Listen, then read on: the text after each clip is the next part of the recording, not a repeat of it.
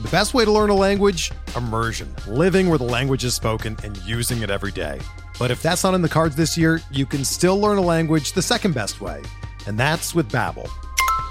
Be a better you in 2024 with Babbel, the science-backed language learning app that actually works. Don't pay hundreds of dollars for private tutors or waste hours on apps that don't really help you speak the language. Babbel's quick 10-minute lessons are handcrafted by over 200 language experts and help you start speaking a new language in as little as 3 weeks. Babbel's designed by real people for real conversations, and their tips and tools are approachable, accessible, rooted in real-life situations, and delivered with conversation-based teaching, so you're ready to practice what you've learned in the real world. Here's a special limited-time deal for our listeners. Right now, get up to 60% off your Babbel subscription at babbel.com/Blue Wire. That's 60% off at babbel.com/Blue Wire, spelled BABBEL.com/Blue Wire. Rules and restrictions apply. Welcome to the First Pitch Podcast, brought to you by PitcherList.com, your daily morning podcast, updating you on everything you need to know to win your fantasy baseball league. Here's your host, Chad Young. Hello and welcome to the First Pitch Podcast. As the man said, my name's Chad Young. You can find me on Twitter at Chad Young. Light day of action on the field, light day of transactions off the field. Let's get into it. The Mets activated Dominic Smith off the IL and immediately optioned him to AAA. Smith seemed to have turned a corner thanks to a change in approach in 2019 and 2020, but that looks more and more like a 400 plate appearance aberration rather than something we can expect him to repeat. Gotta wonder if he gets non-tendered this offseason and whether or not a change of scenery might help turn him around. On a similar depressing note, Jarred Kelenic optioned to AAA Tacoma on Thursday. Kelenick's most recent promotion lasted all of 27 plate appearances. And while I could rattle off a series of numbers to tell you how bad it was, this is a case where WRC Plus does its job. His WRC Plus, since being promoted at the end of July, is negative 36. Negative 36. I was actually really excited about this promotion. He'd been hitting well at AAA. I still believe in the talent, but at this point, I'm not sure what he needs to do. I'm cutting ties with my last Kelenic, and I won't be buying back in anytime soon. The talent is real, but it just doesn't look like it's going to come together. The Mariners also designated Luis Torrens for assignment. Torrens had a surprisingly productive 2021, but with Cal Raleigh in the midst of a breakout and Kirk Casale now around to back him up, Torrens really has no more place on the team. Those moves helped create space in the roster for the M's to activate Julio Rodriguez, as Scott Chu had speculated on the show yesterday. Rodriguez should be back in the lineup when the Mariners start their series in Texas today. Atlanta has lost Max Fried for at least one start as he was placed in the 7-day concussion IL.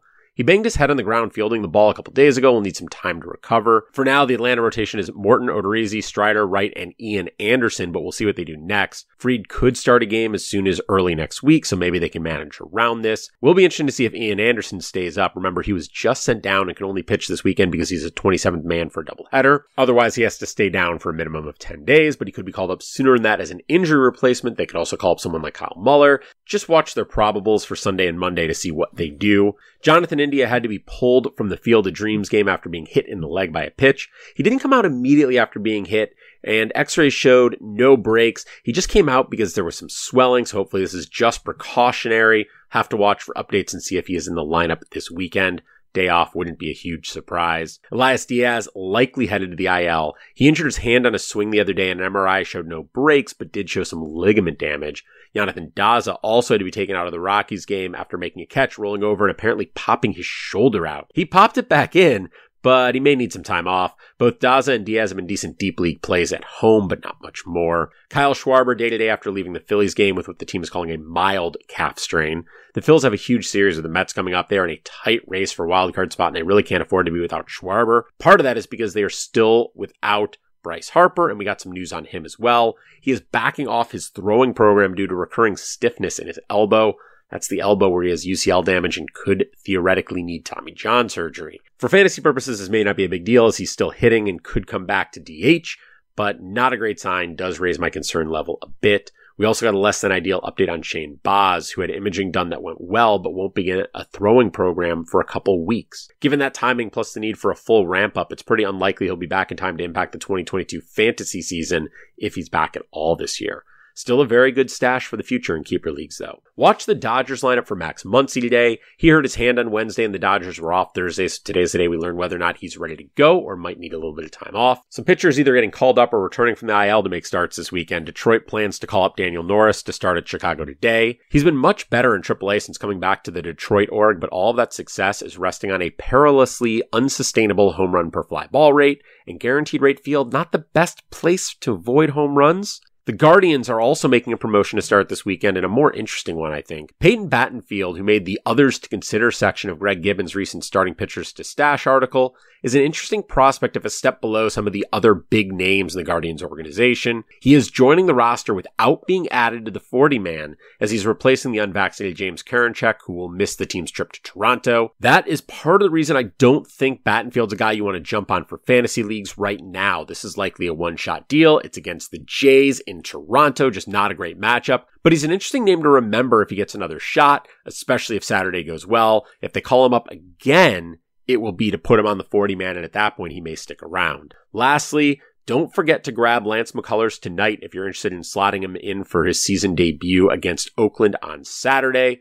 Unlike Battenfield and Norris, this is a nice soft landing spot, and we know what he's capable of. I'm planning to use him in a couple spots. On the field, Stephen Kwan is now hitting 22 of his last 23 games. The one he didn't hit in, by the way, he was 0 for 2 and was pulled early due to an injury. He's very close to having a very long hitting streak. Thursday, he had just one hit, but it was a solo home run, his third on the year. He also walked twice and stole a base. Kwan went through a rough stretch after that scorching start, but since moving to leadoff spot full-time on June 24th, he has a 318, 382, 410 slash line. He's stolen 6 bases while being caught just once. Over that stretch, he is stealing bases at a 20 steal pace, scoring runs at a 100 run pace, all while offering elite average and on-base percentage. The power is limited. The power is going to be limited, but there's more value here for fantasy than you might think.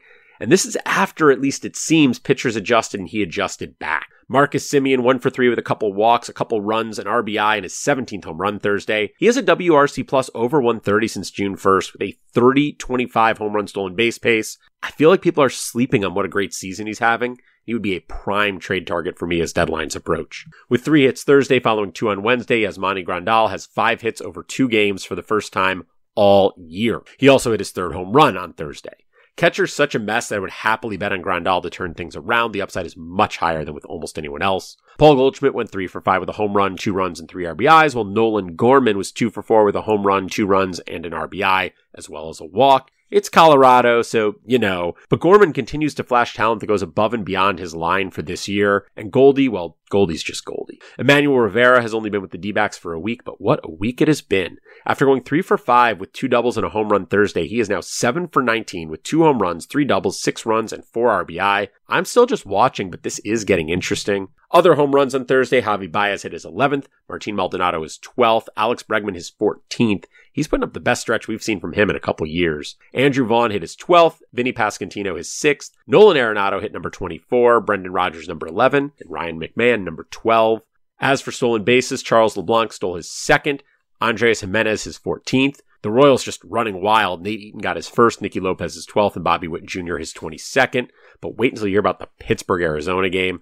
Josh Van Meter got his 4th, Ke'Bryan Hayes his 13th, O'Neal Cruz his 6th, Greg Allen his 3rd, Jordan Luplow nabbed his 5th, and Dalton Varsho got his 8th, all in that one game. Jorge Mateo also stole his 27th on Thursday. Nick Madrigal got his 2nd, and Dong Knowledge showed that he's capable of diversity of thought as Patrick Wisdom stole his 7th. On the bump on Thursday, Drew Smyly stole the show at the Field of Dreams game. He went only 5 innings, but they were 5 shutout innings with 4 hits and 2 walks. He struck out 9 thanks to 18 whiffs. He has a solid schedule coming up, so worth grabbing and riding him because he looked pretty good. Opposite him, Nick Lodolo was really disappointing. 4 runs over 4 2/3 innings.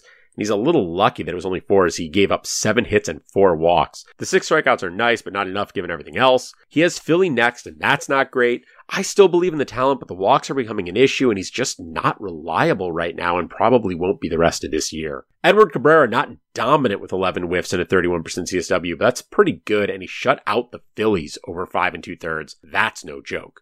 He struck out 6, walked 2, allowed 3 hits. Cabrera, 43% rostered at Yahoo, 63% at CBS. Those numbers should both increase significantly. I would make him a priority pickup if I'm in one of those leagues where he is available. Zach Plesac looked very good Thursday, striking out 7 and walking just 1. allowing 1 run on 4 hits over 6 1/3. He had 14 whiffs, but just a 21% CSW. Yeah, it was against the Tigers. It's hard to bet on him to repeat that. However, his next start, also against Detroit, and I would happily use him there. Framber Valdez, brilliant as ever Thursday, holding the Rangers scoreless and 4 hits over 7 innings pitched. He struck out 8, walked 1, got 8 groundouts, just nasty stuff. Dylan Cease, another start of just 1 earned run, giving up that run on 3 hits over 6 innings pitched. Struck out 8 and walked 2. Again, only goes 6 innings, which gave the Pen time to give up 4 more runs, so no win for Cease. The win in that one went to Zach Greinke, who went 6 1/3 shutout, scattering 9 hits. Struck out 5, didn't walk any. Even after this, Greinke's season line isn't that great. With Minnesota next, I would stay away. But I'll continue to keep in mind for easier starts. Merrill Kelly, disappointing given that it was the Pirates. 5 innings pitched, 3 runs on 4 hits with 3 walks and 6 strikeouts. All the runs scored in the 4th inning with just 1 ball that left the infield, so it could have very easily been a shutout. This doesn't really change my thinking on him. I'll keep using him moving forward. Coming out of the bullpen, Tanner Scott got a 4-out save with 3 strikeouts. That's his 16th on the year. Scott has gotten the last 4 Marlins saves, put up at least 1 save per week the last 3 weeks. The Marlins don't win a ton, but when they do, the games are close. Scott's issue is he's struggling with walks. That's a long-standing issue for him, which means he likely hurts your rates and maybe doesn't stay in the job. Brian Shaw got his first save of the year for the Guardians, but he was the 4th choice for that save. Emmanuel Clase was unavailable, having pitched 2 straight. Trevor Stephan couldn't quite finish off a 4-out save, and Angel De Los Santos couldn't get the final 2 outs after Stephan. He allowed the Tigers to tie the game and took the blown save. Shaw took the mound in the bottom of the 10th after the Guards retook the lead and held on, but barely.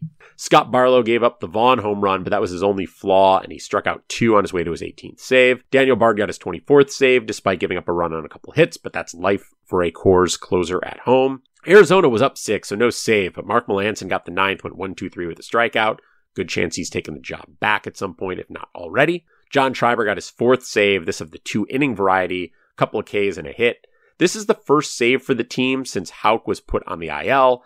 Hard to know if this is a sign that Schreiber has the job for now or just Cora riding the hot hand for a couple innings, but he is worth speculating on because he's been so good even without the saves. Rowan Wick closed out the Field of Dreams game for his 7th save, struck out 2 in the process.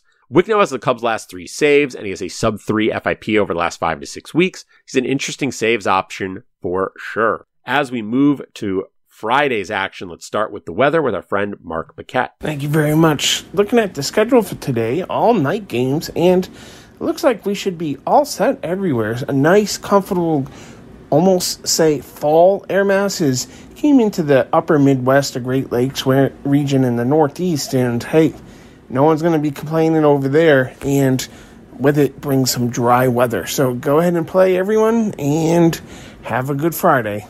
Thank you. Thanks, Mark. If you're looking for streamers on Friday, I got to be honest, I don't have a lot of good options for you. Nothing looks that exciting. I mean, you got guys like Cal Quantrill, but he's got the Blue Jays. You've got some pretty good pitchers. Mike Clevenger, not really a streamer, although he's got a great matchup with the Nationals. Austin Voth's been better lately, and so maybe you could take a shot on him versus the Rays, but I'm not loving that one. Just a lot of not great choices. If you're looking for offenses to pick up, well, there I've got some help for you. The Padres are facing Corey Abbott. I assume they are going to go off in a big way. The White Sox get Daniel Norris, and I think they could put up a big game as well. I honestly don't really trust Nathan Eovaldi or Domingo Germán in the Yankees-Red Sox game. The Mariners get Julio Rodriguez back and are facing Josh Sborz. Adam Oller has to take on the Astros. Zach Davies and Antonio Senzatella in Coors. Just a lot of options out there for pitchers who may get hit hard. In terms of what I'm going to be watching on Friday, I'm very intrigued to see Tyler Mahle's second start with the Twins. He gets the Angels on the road. Patrick Sandoval facing off against him. That should be a pretty good matchup, and it's going to start to go a long way to telling us whether Tyler Mahle was a game-changing pickup for the Twins or not. I'm also very curious to see what Daniel Lynch does with the Dodgers. I wouldn't dare risk starting him, but he's been very good lately, and I would love to see him have a solid start, although I think it's pretty unlikely. Don't forget to go read the SP Roundup, Batters Box, and Reliever Ranks over on Pitcher List. Once you finish those, you can settle in, watch some baseball, and I'll be back with you tomorrow morning. This has been the First Pitch Podcast, brought to you by PitcherList.com. If you enjoyed today's episode, rate us on iTunes, follow us on Twitter @PitcherList, and help support what we do by joining our Discord with PitcherList Plus at PitcherList.com/plus.